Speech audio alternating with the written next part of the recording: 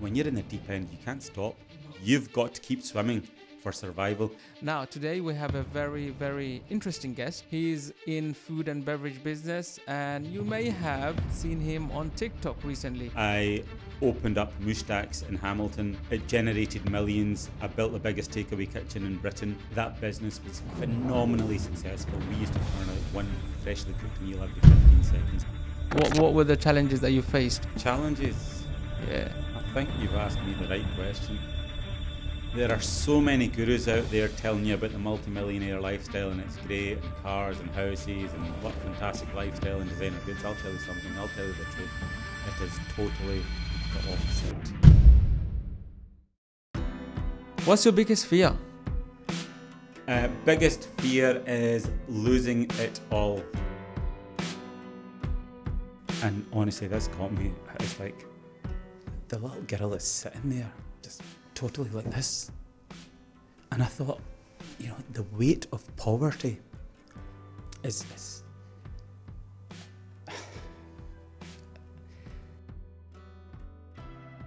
So what made you go into Accenture, and what were you doing? Money. So I was in second year law, and I looked at the Sunday Times Graduate 100 list. I looked at the Sunday Times top 100 graduate employers, and Accenture was number one. It had been number one for 5 years straight, and their starting salary for graduates back then was £40,000. Wow. And my law peers, if I'd continued down the law route, because I was studying law, was £16,000. So I thought, do I want to earn £16,000 or do I want to earn £40,000 with the chance of earning much more in London? So that's why I decided to move to London, and I got a job with Accenture. Wow. And what did your day look like? Day-to-day activities in Accenture? What were you actually doing? I did deliver IT projects for some of the biggest companies in the world: Barclays, Vodafone, London Stock Exchange, Lloyds Bank. And the biggest project I delivered was faster payments for Lloyds Bank before 2008-9. Is it CHAPS, what we call? Is that what it is? It's now faster payments. Okay. So back in 2008, if you transferred money to me online or via the bank, it would take 4 days to arrive. Oh, wow. And then the government brought out this regulation that the payment has to be immediate. So I was responsible for that project for Lloyds Bank. Amazing. Now, I want to go back in time. Mm-hmm. You said you grew up in Scotland, Edinburgh or Glasgow? Where? Glasgow, nice. In Hamilton, just outside Glasgow. Amazing. And what is your earliest memory of being an entrepreneur? Like, when did you realize you had that burning desire for entrepreneurship? Was it after Accenture or way before in your childhood? I think it was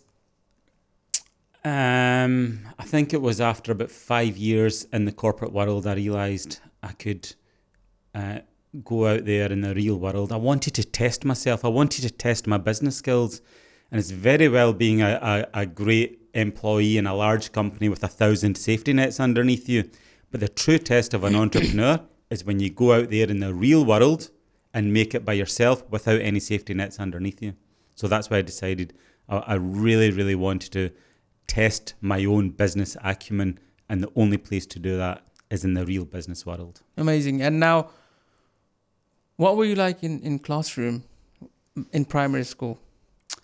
In primary school, I think my grades were always all right. They were okay. I wasn't... It doesn't look like you're a guy with all right. It looks like you were what we call boffin. Like, you kind of like, had all the top marks. No, not at all. And there's a reason for that. I think I was not a very good student. My grades were good, but I wasn't a very good student. Time and time again, easily distracted. Ajmal could do better, but he's very easily distracted. And that easily distracted is very, very, very useful skill in the real business world. Because when you're running a business, you need to know what's going on. You need to know what marketing's doing. You need to know what this department's doing. You need to know what's happening in the kitchen. You need to know what the sales teams are doing. You need to be finger on the pulse. You can't be there like a donkey with your blinkers on and just focusing on the one task of memory. So that's what school taught me. The fact that pure memory is good, but it's not relevant in the real business world. So they diagnosed that you get just distracted quite Easily easily. distracted. But in the real business world, being easily distracted is actually a key skill because it just helps you keep your finger on. You know what? on I never every looked pulse. at it this way because I always thought, you know what, you need to be focused, on whatever you're doing. I mean, where do you kind of balance? Because you have to have certain elements of focus on the task that you're doing. Yeah. But then again, as you said, like, you need some ability to kind of juggle and move around. Right. So if you're an entrepreneur, you are going to wear 10, 15, 20 different hats a day. You need to be able to juggle different tasks. You need to be able to get on top of all of the different tasks. 1 minute you're doing marketing, the next minute you're doing sales, the next minute you're the bloody janitor trying to find keys for the storeroom that someone's misplaced. The next minute you're doing, you've got some staff issues that you're dealing with. So being an entrepreneur, you have to put on many different hats. Wow. Now, in your young days, when you used to hang out with friends, what were you? Were you a leader or somewhere in between or follower? I think my big brother was a leader. He was the oldest of our cousin group of the mates that we used to hang around with. So naturally, he was a few years older and he had the age advantage. So he was a natural leader of our group. Where are you guys originally from, like your family background? Pakistan. Pakistan. Which part of Pakistan? Faisalabad area. Faisalabad. Nice. What do your parents say about you? What are the kind of observations they've made? I think my parents are very proud. Not just of me, of all my siblings. My brother's a doctor, my sister's a doctor, my other sister's a scientist, and I was a lawyer. And I think my parents, like many immigrant parents, they came to this country with very little money. They didn't know the language. They didn't have any savings. They didn't know the culture. And the only way they could see their way through this was pure hard work. And then fortunately, my dad knew, he had the foresight of thinking, if you really get the kids educated, it could be life-changing for them. So that's why he put so much emphasis on education for us when we were younger. I'll tell you something, my dad used to earn, this is maybe going back 45 years, my dad used to earn £200 a week, right, salary. And of that, he used to spend £60 on private tuition for my brothers and sisters. Wow. Yeah, that's a sacrifice. So you now might see my brother or sister, they're consultants in top hospitals. But I mean, all immigrant families had to make similar sacrifices like that. Are you the youngest or? Youngest. And what age bracket do you fall under? What age bracket? I'm 48. 48. So thank you for being very precise. You've already told us why you kind of quit your job at Accenture. Obviously, it was the burning desire to really kind of test your skills and put them to a test. Why? Like, how did pizza business come about? Like, how did that? Why did you choose that? So I was brought up in the restaurant business. I've worked in restaurants from the age of 15. So when I moved to London, I was obviously working in the corporate environment, and I loved working with food. And I thought it's the one thing that I really know well, and that's why I decided to go into the food business. And also, 8 billion people in the world think about food every single day. So you might as well start a business where there's plenty of demand. Okay, and you could have chosen something else, like food related, but pizza. I'm sure there was a kind of logic behind pizza. So I started off in the Indian food market. Okay. I opened up Mushtaq's in Hamilton. It generated millions. I built the biggest takeaway kitchen in Britain. That business was phenomenally successful. We used to turn out one freshly cooked meal every 15 seconds. This thing was on a whole different level. Then lockdown hit. We closed the restaurant. And I thought, right, I've got some free time and energy. Right, let's start the pizza business. So the fundamentals of cooking a pizza or a curry are exactly the same. You still need good staff, good cooking equipment, quality ingredients, quality control, a fast delivery, good customer service. The fundamentals of delivering a pizza are exactly the same as delivering a curry. So that's why I decided pizza is probably the best multi-billion-pound market to tap into. And think about it, Kazi. You've been in a group of people and you're thinking, where shall we go for a meal? When it comes to Indian food, there's always one or two people that say, "Oh, no, I don't like pizza. It's a bit spicy. I don't like curry. Sorry, I don't like curry. It's a bit spicy for me." But no one dislikes a slice of pizza. Have you ever met anyone who doesn't like pizza? Yeah. So it's a mass market produce, mass market appeal, and the market is vibrant. That's why I decided to move into the pizza business. And what year are we talking? Like, so Mushtaq launched when? 2009.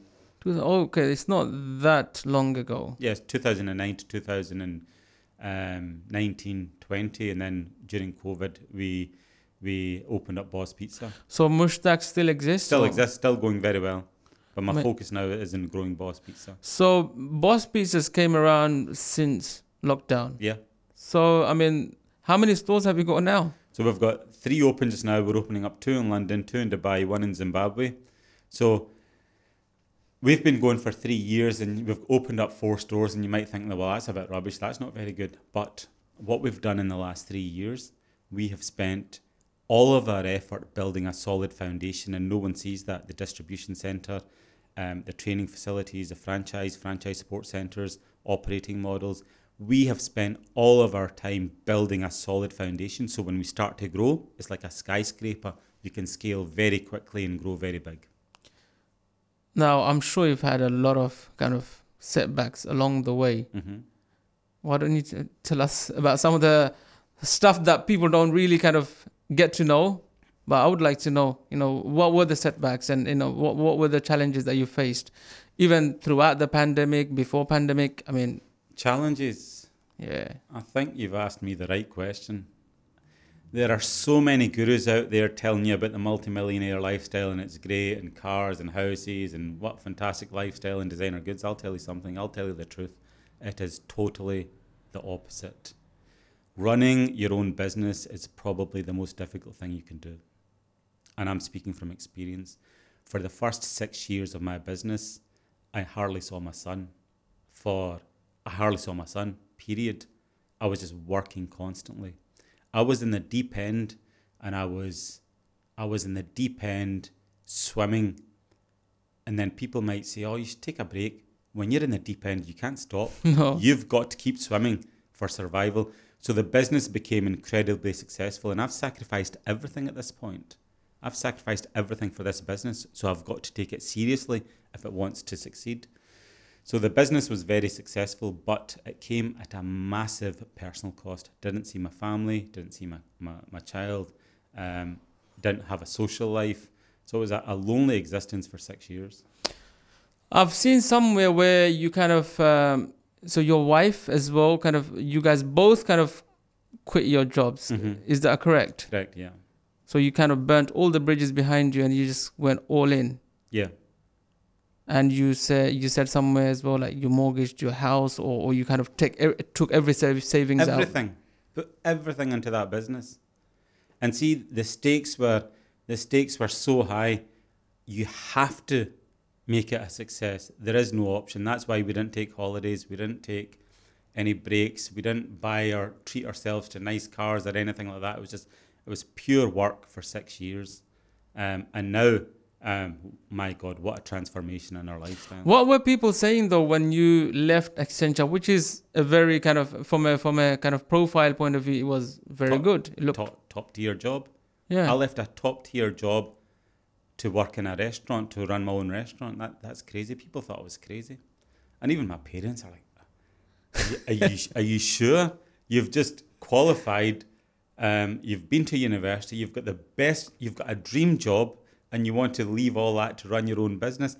And they just couldn't understand it. No one could understand it. How long did it take for them to kind of grasp that, okay, he's onto something now? I think after about a year to 18 months, when the business was just operating on a whole different level, it was just growing so fast. Wow. And the sales were just beyond anything that my parents could have ever even comprehended. Wow. So, in terms of, obviously, how did your role in Accenture, how did that translate into what you were doing in Mushtaq's? I think Accenture helped me immensely, Because in Accenture, it's all about delivering a quality product. It's about systems. It's about training. It's about quality. It's about excellence. And all of those things, if you translate into a food business, are universal. You know, they're totally relatable. And I think moving into the restaurant business with such a professional outlook and approach really helped set our business apart from everyone else's. Now, I have one small request to make to you. If you would kindly subscribe to this channel. This will help us bring even bigger guests. So how do you maintain consistency? I mean, obviously, I know you're big on training. I mean, is training the answer to maintaining consistency, or do you still have to really have a very, very high expectation of your business? You've got to be in business. You've got to be consistent. You've got to turn up and deliver every day. It doesn't matter if you're tired. It doesn't matter if you're in a bad mood. It doesn't matter whatever's going on in your life. You've got to turn up and be consistent. And I'll give you an example. So when I established Mushtaq's to being the success it became, I would make up the spices for every single item of food that's being cooked in the business, right? And I would be in the kitchen alone at 1 o'clock in the morning, measuring out all of these spices to the gram, right? See that job? That job was the most boring, mundane task in my diary, but it was the most important because it guaranteed consistency for our product. But standing there at 1 o'clock, 2 o'clock in the morning, sometimes doing spices, I would only do them when no one else is in the kitchen because that's our intellectual property, that's our trade secret. So you had to do it during the night, so nobody... Yeah. Okay. Did that for 7-8 years, and only after 8 years I realised, yeah, maybe I could offload this, maybe I could delegate this to one of my trusted chefs who's been with me for 10 years. So now it's done by someone else, like a trusted chef. Yeah. What are there any risk mitigation plans in place if something goes wrong? Well, I guess you would jump in. Yeah. I mean, if it's not being done right, I would step in and do it. But I mean, I eat the food almost every other day, so we test the product at dinner time every day, so every other day. So amazing. Do you read any books? The only books I read, I've never read a novel in my life, right? The only books I read are business books. Can you recommend a few? Yeah. So there's 3 that spring to mind. The best book that I have ever read in my life, and I read it in 2 days. My Sister's a Barista. Okay. I think it's by John Simmons. It's the story of Starbucks, how they grew from one store to being the global phenomenon they are today. And it's just fantastic because it tells you about the power of 3. There's 3 co-founders. Starbucks is the 3rd place. It's not a meeting place. It's not your home. It's the 3rd place. So there's lots of little lessons and business principles that I learned from that book that I applied to my first business. And it really made a big difference. So that's book number 1. Book number 2, Brand Failures. I think that's by Matt Haig. And again, in business, we've got the benefit of reading into history. Other big companies have made big mistakes. So that book is fantastic from learning what not to do in business. And my other favourite one is Brand Success. So it's the cousin, it's the sister book of that, Brand Failures. So, I mean, all the business lessons are laid out for you, good and bad. So I think it would be foolish not to tap into that wealth of knowledge. And there are some people who might say, you know what, like, they don't like to read books. I mean, business, entrepreneurship and reading books or listening to books, for me, it's very important. But I guess from what I understand from you as well, it's very crucial. Crucial, but now you've got TikTok and you can get business bites, you can get business lessons in 30 seconds. I've learned a lot from you. Oh, thank you very much. And that's how, I guess, come across your profile. And I guess what I understood from your TikToks was it's all about cost. One video that I think did really well was the pizza cost. Yeah. How did that idea come about? Were you thinking that this video is going to do well? Right, so that video's had millions of views. Yeah. It's the profit margin in each pizza, right? I wanted to bust the myth out there. People think anyone running a business, they're massively successful, they're rolling in the money, You make so much money, it's incredible. But no one actually realised the profit margins are so thin and you have got to work so hard to even make a decent living. And that was the purpose of that video, to highlight exactly how much profit is actually in the food business and how much of the sales the government takes. The government takes almost half of what we earn, one way or another. You know, someone said to me once, in pizza business, the only costly thing is the box. The box, yeah, the dough's free, the cheese is free, the labour's free, the toppings are free, the premises is free, the rent is free, the pizza machines are free, everything's free. The only thing you pay for is the box. Oh dear. So people actually, and this is the reason I started my TikTok, I'm going against almost every entrepreneur's TikTok or YouTube account. I'm just sharing the real lessons in business, the real hardships in business. And I've been accused of being negative. I'm not negative. I'm realistic in my delivery of information. And when did TikTok journey come about? TikTok journey came about only last year. I started last year. Really? Yeah. And what triggered that?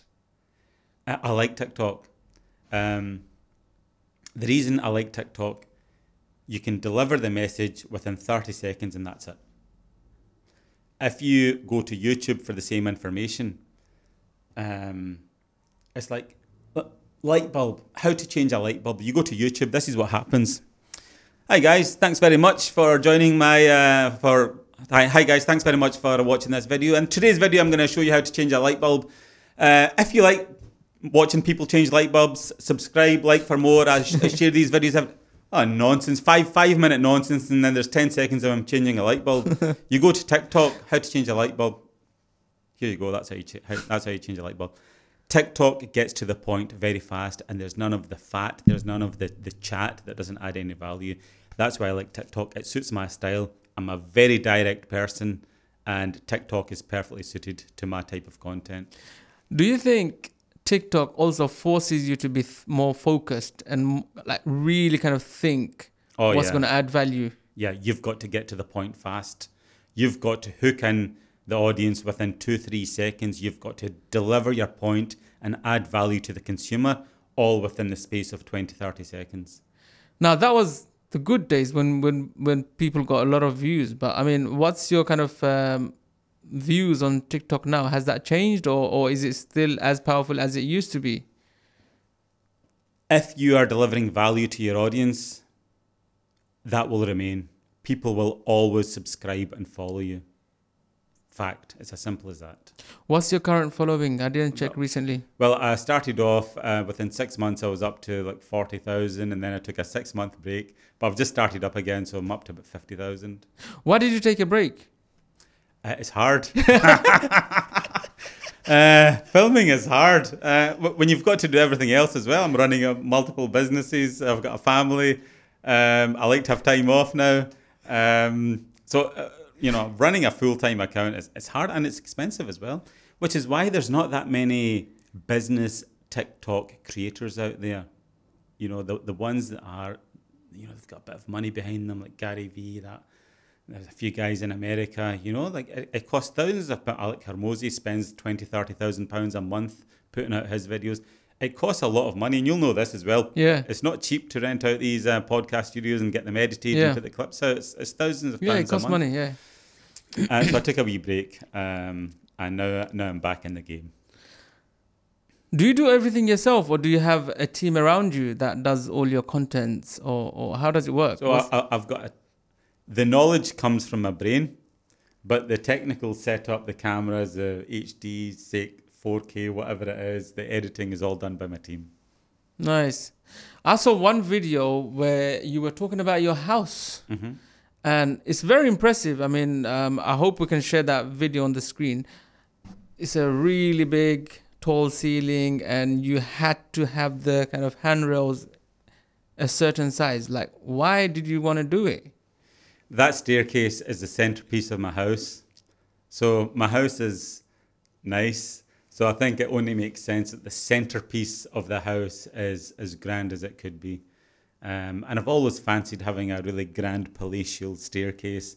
And that's the reason I went for that. That took 2 years to put in. And was it one of your own requirements that it needs to be that thick? Everything was, the handrail was chunky. The wood that we used is Indian rosewood. It was imported. Everything's hand carved. I think only when you step into the staircase do you get a sense of the scale of it. When you see pictures, you think, yeah, that's okay, that's nice. But only when you step into the space, you actually get this. The sense of scale is phenomenal. It's beautiful. Have you always had that house, or is it after the successes that you've recently had? I bought it after Mushtaq's was running for about 5-6 years. So I've had it for about 10 years now, 10, 11 years. Amazing. And that's the thing. Running a business is incredibly hard and stressful and challenging.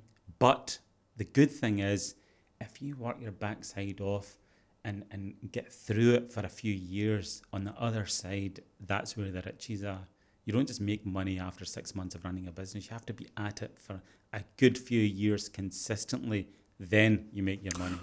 So what would you say that time frame should be? Like from a startup, from starting till where they reach some sort of kind of cruising altitude, in running their business. Obviously, it's never autopilot for sure. But what would you say a time frame that it takes from startup till some stability? Right. Year one, you're going to earn nothing, right? Because everything you're earning, you're putting back into growing the business and establishing it. Nobody knows who you are. So you've got to work super hard and spend all of your resources telling people who you are and what you offer. Then after about 18 months, if you've been just banging the marketing drum consistently, after about 18 months, you really start to gain momentum. And then year 2, 3, that's when you start to business really starts to take off. So for me, that was the route. And it was after year 4, that really just the business just started to fly. And then after year 6, 7, it sort of plateaued, and it's just been fairly steady since. It's been very steady since. When you hire someone, what are the things that you look for? Attitude. Nothing else. Is that all? That's it. Take raw talent and attitude, and I train the rest. If you come in with a really miserable attitude and a poor work ethic, I'm not your man, right? If you come to me with a great attitude and maybe you're a little bit weak in your communication or all of those other skills, I don't care, because I can train them up and I can mold you and help you grow into into the role.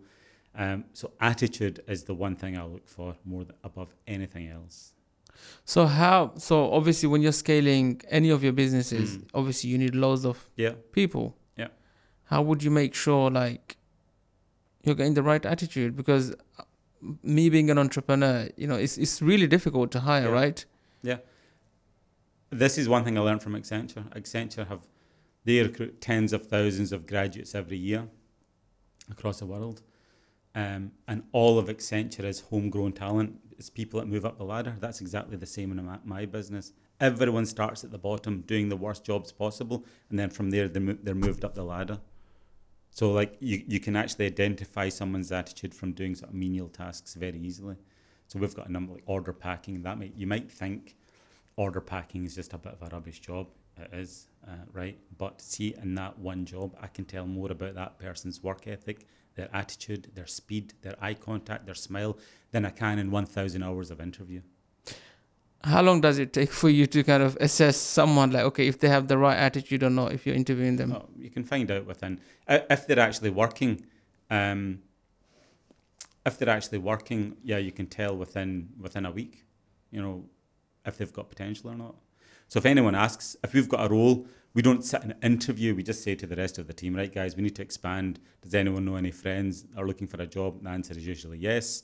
Bring them in for a couple of weeks. Someone else is on holiday, bring them in for a couple of weeks. That's just their test. See if they do well in that couple of weeks, we'll keep them on. If they're not, then we'll just say, right, thanks very much. You're here for a couple of weeks. Your couple of weeks are up. Thanks very much for everything. Goodbye. When you're interviewing someone, if they're not doing the trial, obviously trial is one way. If you are meeting someone, how do you assess, Are there any particular questions that you would ask, or is it you're purely observing their movements? I think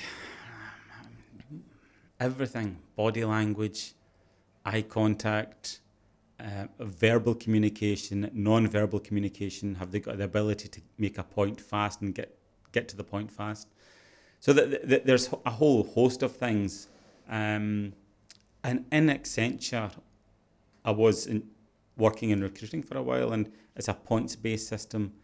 But if you're good at playing the game, you can come across very good in interview. You can sit there and, having practiced all interview questions, you can smash it. But the question is, when you actually get to your job, are you just as good, or is that a bit more difficult? So it's a tough one.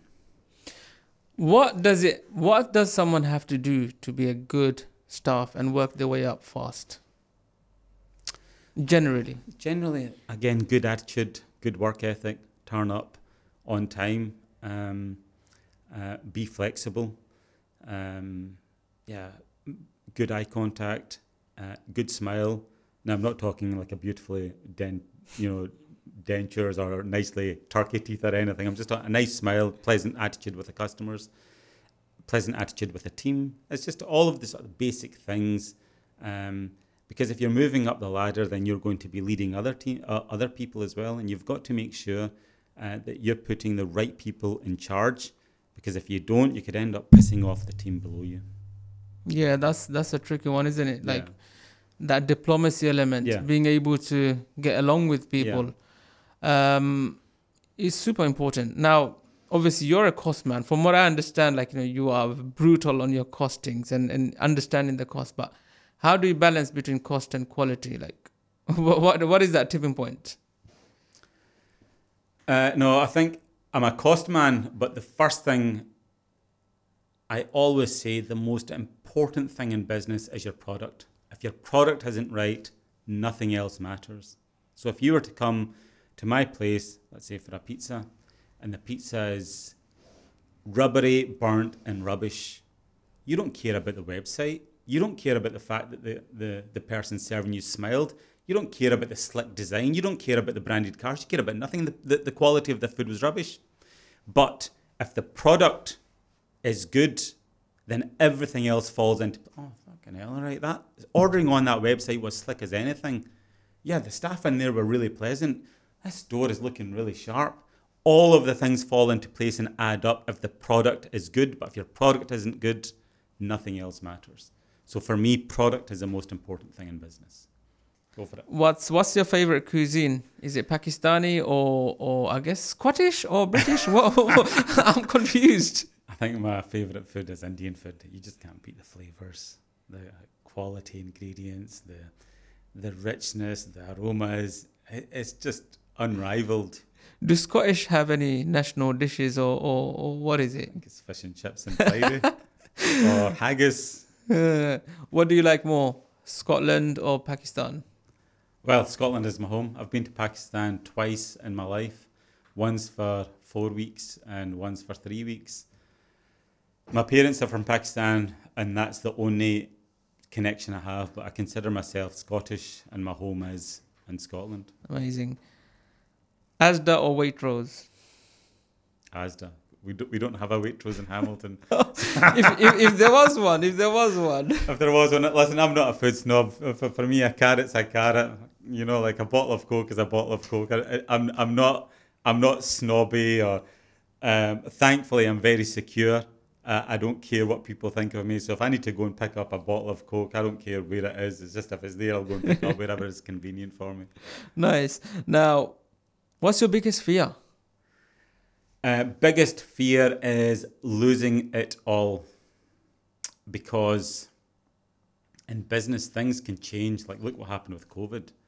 Something else could come out of the blue and totally unravel everything you've worked hard for years. And you see business failures every day all around you. One day a business is doing really well, and within a few months it's collapsed.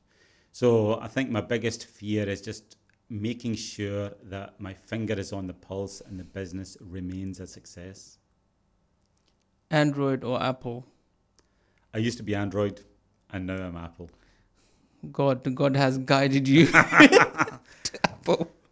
What's that one word like that you hate about job? What's that worst thing about your job? My current job, Yeah. there is no off button. You are on 24/7. You don't have a weekend. You don't have the evening free. You hardly have any holidays. You're mentally switched on 100% even when you're not at work. And only entrepreneurs in my position would understand that, and no one else will. What does it, so your wife is kind of all in with you. Yep. I mean, does she support you when you're away, or does she have those moments and why are you like so busy for? I've got a wonderful wife. She's very supportive. She doesn't work in the business now, obviously, ever since we've had children. But my wife is very supportive. And I think I'm seeing so much stuff on TikTok and this dark feminine energy. You know, there's a few women that are teaching how to manipulate men and get the maximum money out of men. The one thing I would say to every man out there is if you want to make it in life, make sure you get a good woman, because a good woman can make or break you.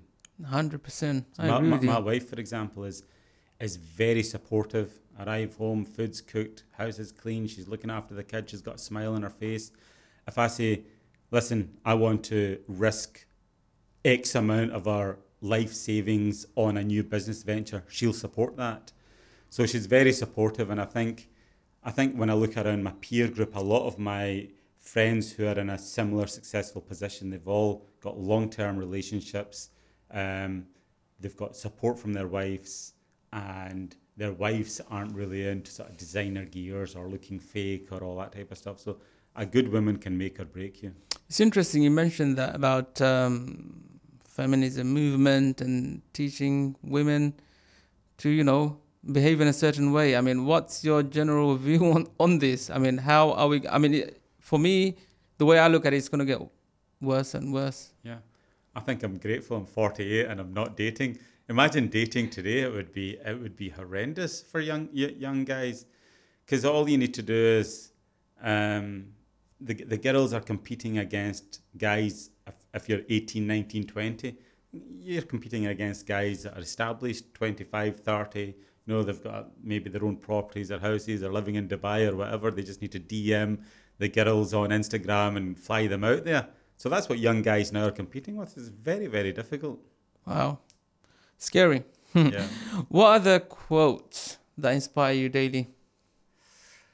The quotes that inspire me daily: leadership, know the way, go the way, and show the way. That's one of my favorites. Know the way, go the way, and show the way. Yeah. That's how you command maximum respect. As a leader, you've got to be respected, not liked. And if you know what you're talking about, bang, the team listen to you. They've got the utmost respect. So even when I was working in Accenture, or even for my own businesses, if I ask you to do this task in this much time, that's not hot air. I've already been down that path. I've delivered the same task in the same amount of time.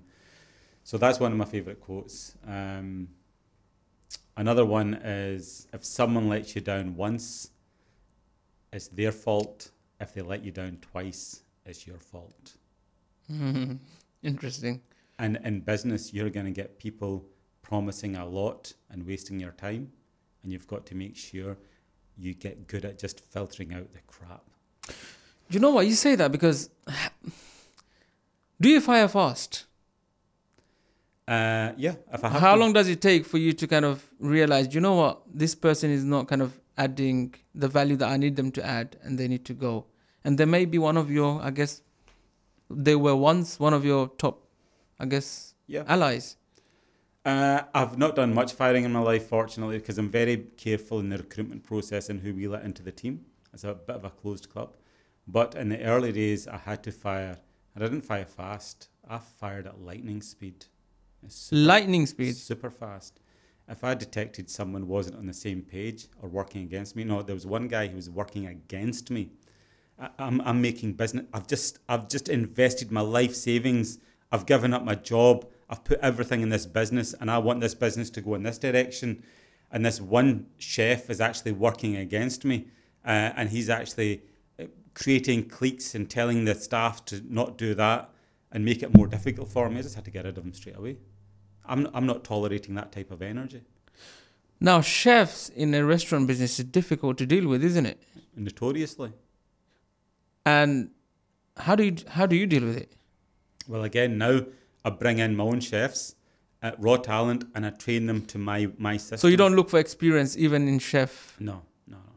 So you build them up? Yeah. Okay. What annoys or irritates you the most? There must be a few things that really gets on your nerves. Pointless discussion is a waste of time. Who is the greatest of all time, Messi or Ronaldo? I don't give a fuck. And the reason I don't, because that's a pointless discussion that's got no meaningful outcome. If it's Messi, okay. If it's Ronaldo, okay.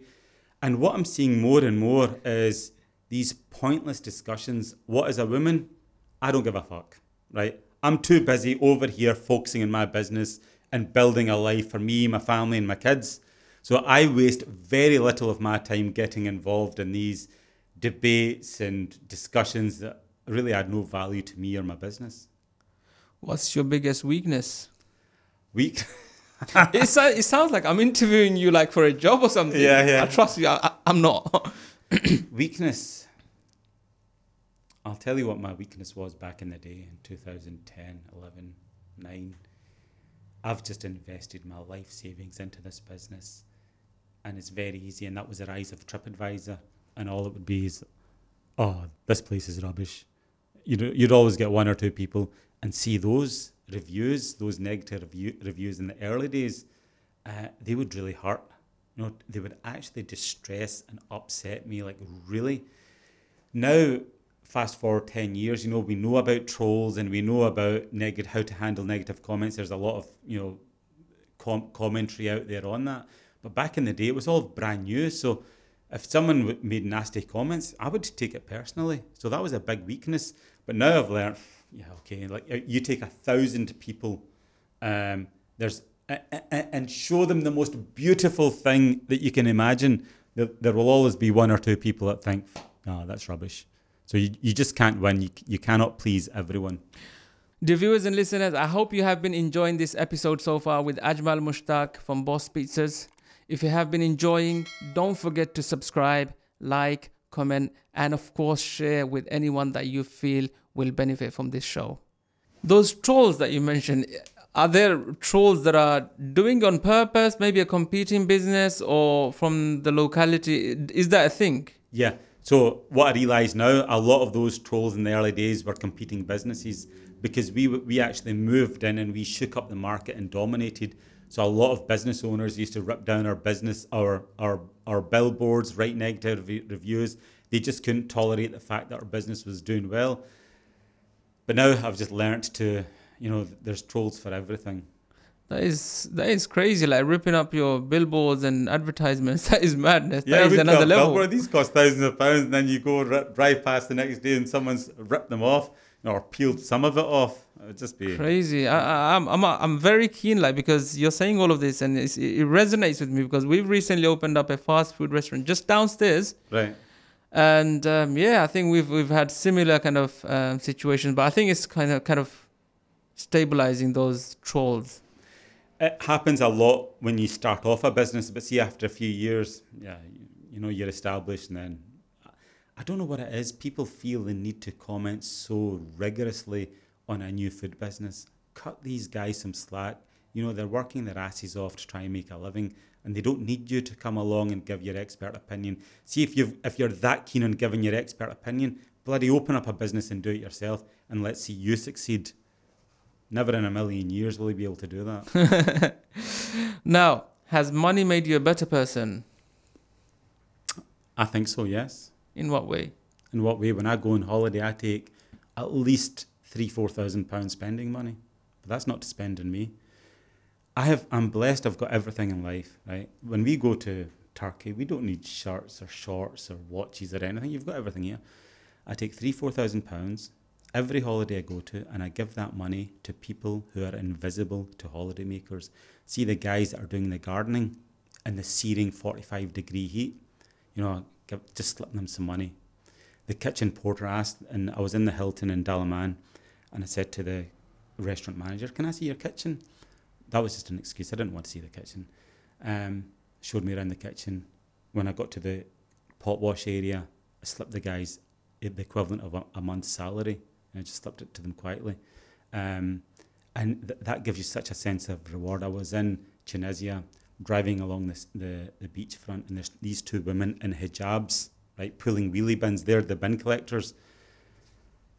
I was like, 50 degrees. They're wearing hijabs out there in the searing sun, walking, and we're sitting in air-conditioned cars. And I said to the taxi driver, "How much do these ladies earn a month?" And he says, this much. And I got that much money and handed each of them a month's salary, just like that. So when we go on holiday, we see the fancy hotels and the beautiful food and everyone's dressed nice, but see behind that, there's a lot of hardship and poverty. And I like just donating a lot of money to these people. There was one really got me. I had my daughter was 3 years old at the time. Have you got kids? Yeah. You know, kids don't sit still, do they? No. Right, especially at 3 years old. This lady sitting in a street corner, she's got a 3-year-old sitting next to her. The woman is selling bread. And honestly, this got me. It's like the little girl is sitting there, just totally like this.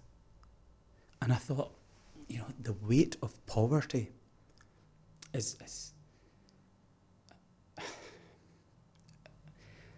the weight of poverty is weighing down on this little girl and preventing her from being a child. And that got me. I didn't have any money on it. Which country was that? And this was Tunisia as well, on a street corner. And I didn't have any money on me that day, maybe what it was, just 10 or 15 pounds. But I went to the bank the following day. I got 500 pounds, and I gave this lady 500 pounds. And she says, "Here, let me give you a bread, let me give you a bread." She was overwhelmed, and I was overwhelmed as well. And I went to the shop before I gave her the money. I went to the shop, bought the girl some toys, a bottle of Coke for her and her mum, and a couple of other little trinkets for the girl that would just put a smile on her face. And so I think giving money is actually very important. And see, poverty is all around us, but we don't actually see it. We don't see it. We're so busy in our life. We're so busy enjoying our holidays and everything else. But see, next time you go on holiday, Yeah. just look beyond the lavish hotels and you'll see the poverty right there. I was recently in Saudi, and obviously the room cleaner was coming, and obviously somehow I felt like he was indicating something. Yeah. And I was like, you know what? Like, I've got money in my pocket. Should I give it to him or should I not give it to him? And I was like, you know what? Why is this guy here anyway? Like, he's probably from Bangladesh or somewhere else. Yeah. Like, if he had the chance, he would probably be in Britain as well. Yeah. Then I thought, you know what? I'm just going to give him whatever I've got. And I just gave it. And I just I felt so good. Yeah. That's it. It does make you feel good. So giving is actually one of the best things you can do, because it gives you peace and happiness inside the fact that you've made someone else's life better. And see, when I hand out this money on every holiday I go to, I don't take pictures and show, "Oh, look at me giving money. Look at me giving." I don't do that. I just give it and that's it. And actually, this is the first time I've ever spoken about that. Thank you. I really appreciate you sharing, because I'm moved as well. Yeah. And I think I share similar kind of, I suppose, traits, and I feel the same way. Yeah. Now, is this because you're a religious man, or is it because you're just a human being and who cares for another? Just human. I'm a human. I'm not very religious. I believe in doing the right thing and helping others. Now, last few questions. Did you ever turn down big boys in any of your negotiations or any deals, Yeah, and so how did it go down? So we've had investors offering us lots of money, and I've had this for years now, and I've always maintained I'd rather own the majority of my business and maintain control, and I'm quite comfortable with that. See, the thing is, I'm successful, but I'm also very content in what I've got. So I've got this much, and if I've got that much, it's not going to make me that much happier. I'm at the stage in my life where I've got X number of properties. If I've got X more, it's not going to make any difference. The headache's going to increase, but the quality of your life is not. Amazing. And give me an example of a deal that you've done that has proven to you to be most valuable. Like, can you give us any specifics, how that went about? So I think opening up Boss Pizza has just been a phenomenal business success for me. We're on the cusp of selling 100 franchises, which will bring us in £1.3 million, and most of that is net profit. There's no expense going out against that. And then we're opening up branches. We aim to have hundreds of branches throughout the UK very quickly. So this is a very scalable business. It's highly profitable. And for the first time in my life, I feel I'm on the cusp of something massive. So what is your business? I mean, what differentiates you? Like, for example, I've been seeing Fire Away Pizza. That's kind of growing quite rapidly. How does that compare your business model to theirs, or say like the likes of Domino's? Like, what is it? What's different about Boss Pizzas? We're bigger, better, and tastier. That's a fact. I need to try it. I feel like tasting it right now. That's a fact. So we're 40% bigger, 50% better price. Bigger as in the size of the pizza? Yeah, okay. So it's 40% bigger. The price, we're half the price, so 50% cheaper. And we've got 33% more tastier options. So we've got spicy Italian, base sauce, barbecue, and the classic ones. We've got more options, bigger, better, tastier. That's the strapline. And the idea is we're tapping into the Domino's market. We're not interested in competing with anyone else, Pizza Hut, Papa John's, all the local Indian pizza shops. No, we're interested in chasing after Domino's. We are going toe-to-toe with Domino's. Are you going to make any unique flavors like Indian-based, I suppose? I think in business, you've always got to innovate and give the customers something new. So I think that's what we're going to be doing. We're every 6 weeks, 8 weeks, we'll be launching a new flavour pizza, something with a bit of a twist. You've got to, all the big brands do it. You've got to do it as well. I like the sound of that. Spicy pizza. Keeps things fresh, yeah. Now, do you have a physical routine? I mean, you look quite fresh. You look quite healthy. I mean, how do you kind of maintain that? I play football twice a week. And that is very, very important for me. I've got good groups of people there. How long have you been doing that? All my life. I've been doing it for the past 10 years, but after I moved back to Scotland, I've been playing football twice a week for the last 10 years. And then I like to go to the gym, but I'm not into bodybuilding, and just to keep physically in okay shape. And it's hard when you're juggling a family and business. Yeah. It's very easy to put on food. I can look at a chocolate bar and put on weight. That's how my body works. So are there any particular times that you like to go into gym, or is it just as and when you can fit in? First thing in the morning. Yeah, I like that, because that's what I've been doing for the last, 4 weeks now. Right. And it's so much better. It's like you just go in and you just kind of get it out of the way, and you've got the rest of the day to yourself. Autopilot. The minute you wake up, straight to the gym. And see, when you come home from a hard day's work, I just can't be bothered going to the gym. So yeah, better to do it in the morning. Now, a lot of people who are watching this, they are probably not entrepreneurs yet, and they probably want to be an entrepreneur. And I guess one of my key purpose is to try and ignite that spark, because I don't think you can hold hands all the way. I think there's a certain stage where you just have to kind of let them get on with it, and if they get on with it, that's fine, and if they don't, then they're not entrepreneurs. What advice do you have for our audiences? Entrepreneurship is very sexy at the moment. Everyone's talking about it. You've got the likes of Gary Vee, Grant Cardone. Everyone is banging the entrepreneurship. Why work for someone else when you can work for yourself? Just Google how many businesses fail in year 1, 2, and 3. And you'll be shocked. So many businesses fail. And that's the reason I talk about this a lot in my TikTok. If you are going into business, do it. It's probably the most rewarding, challenging, exciting thing you will ever do. But it's also the most difficult and stressful thing you will do. Should they go in business or should they not? I mean, Well, okay. Assume someone decided that they want to do it. They really want to do it. Yeah. Like, what are the kind of precautionary steps that they need to take before they embark on this journey? If they decide to go into business, then they've got to go all in, 100%, consistently show up every single day. You're going to work harder, longer, with more intensity than you've ever done before. And if you do that consistently, you'll win. Amazing. And for those who are kind of in between, would you say, you know what, just stick to a good job, and, you know, if you're not sure about it, you know, just be good at your job and be the best you can be? Great point, Kazi. I'll tell you the happiest time in my life. Now that I'm 48 now, I can look back on my whole life. The happiest point is when I was working in London, earning £70,000. That was the happiest moment in my life. Stress-free, I had a good job. I didn't have any headaches. I would go to work, come home, enjoy the evenings, enjoy the weekends, enjoy my 6 weeks holiday. And I had peace of mind at that point. So for me, if now with hindsight looking back, that was the single happiest moment of my life.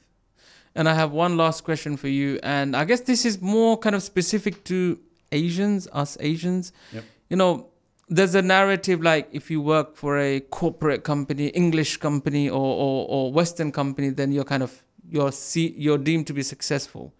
I mean, can they not just work with their own? And, you know, there are a lot of businesses coming up, you know, that can tap into their intelligence and knowledge.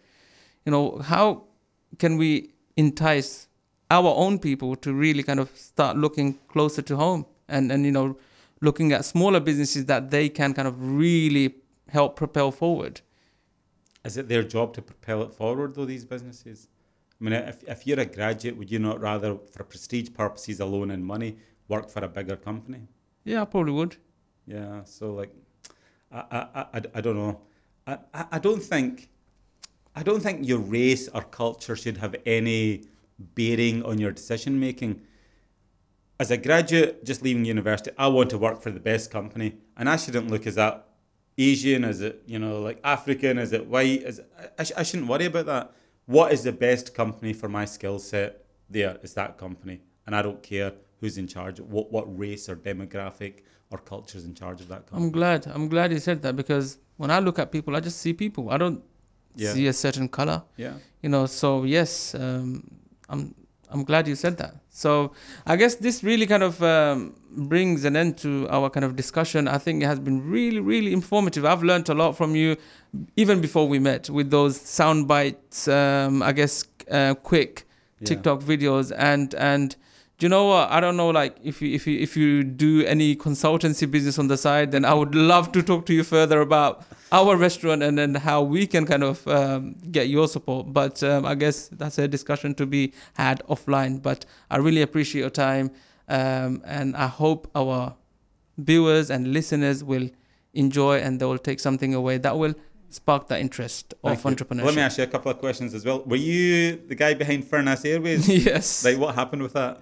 What happened with that is come to a very it came to a grinding halt, unfortunately, just before pandemic. Right. And then that was it. We didn't have the funding to recover from the situation. So. And what are you doing now? What am I doing now? So historically, I've always been in retail business. Suno Musk is our main business. We've got a branch in Silverburn, Glasgow. We operate mainly from shopping centres as a concession. And that's always been our business since 2009. We started off with £600 startup capital, no bank loans, no bank funding, no credit cards, no investors, nothing whatsoever. We currently employ about 300 people across 5 countries. And we've got a few brands kind of on the side. So one of them is Buddy's Restaurant, which is a fast food restaurant that you would find in local places like Tower Hamlets, where they add a twist of, I guess, Bangladeshi or Pakistani flavors into the fast food, and it makes really interesting. And we wanted to kind of take that and make it more kind of mainstream, like KFC or something, and still keep the menu and offering same. And that's one of the ones that I'm really kind of excited about, because it's very old school the way it operates, and I wanted to kind of see if we can add some of the modern touches to it. So that's kind of mainly us. Retail, bit of fast F&B now. Yeah. And who knows? Let's see what's coming. But I think Sunomas has to be the one that's really going to make the impact. And let me ask you again, what's your favourite business quote of all time? My favourite or book even, like what's your favourite? book has to be, I would say, the one that I keep going back to Yeah. is the No Excuses book by Brian Tracy. Right. And if it was the second one, I would say it should have been the first one, but I've kind of read it a few times. Think and Grow Rich, because that's the one that kind of really triggered all my or it realigned my nuts and bolts in my brain to kind of think in a certain way. So that's really impacted in a very positive way. And I suppose the other book that I really like is The 48 Laws of Power by Robert Greene. No, I don't agree with all the laws, but I guess it's good to know like they're kind of getting used by various people, so you're kind of aware of the situation. Quote wise, do today what others won't, so you'll have tomorrow what others don't. Yeah.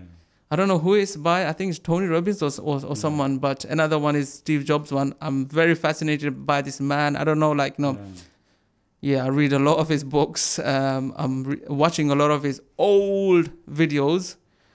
This guy's a genius. Yeah, that's a good one. I like that. There's another quote that my dad uses, and I love it. And I suppose it's got that Asian work ethic in it. It is work like a slave, rest like a king. So when you're working, you are bloody working your ass off. And then when you rest, you really rest. Yeah, that's that's a good one. Yeah, it's definitely a good one. So yeah. Mushtaq, Ajmal. Ajmal is your kind of... Ajmal Mushtaq. Yeah, Ajmal Mushtaq.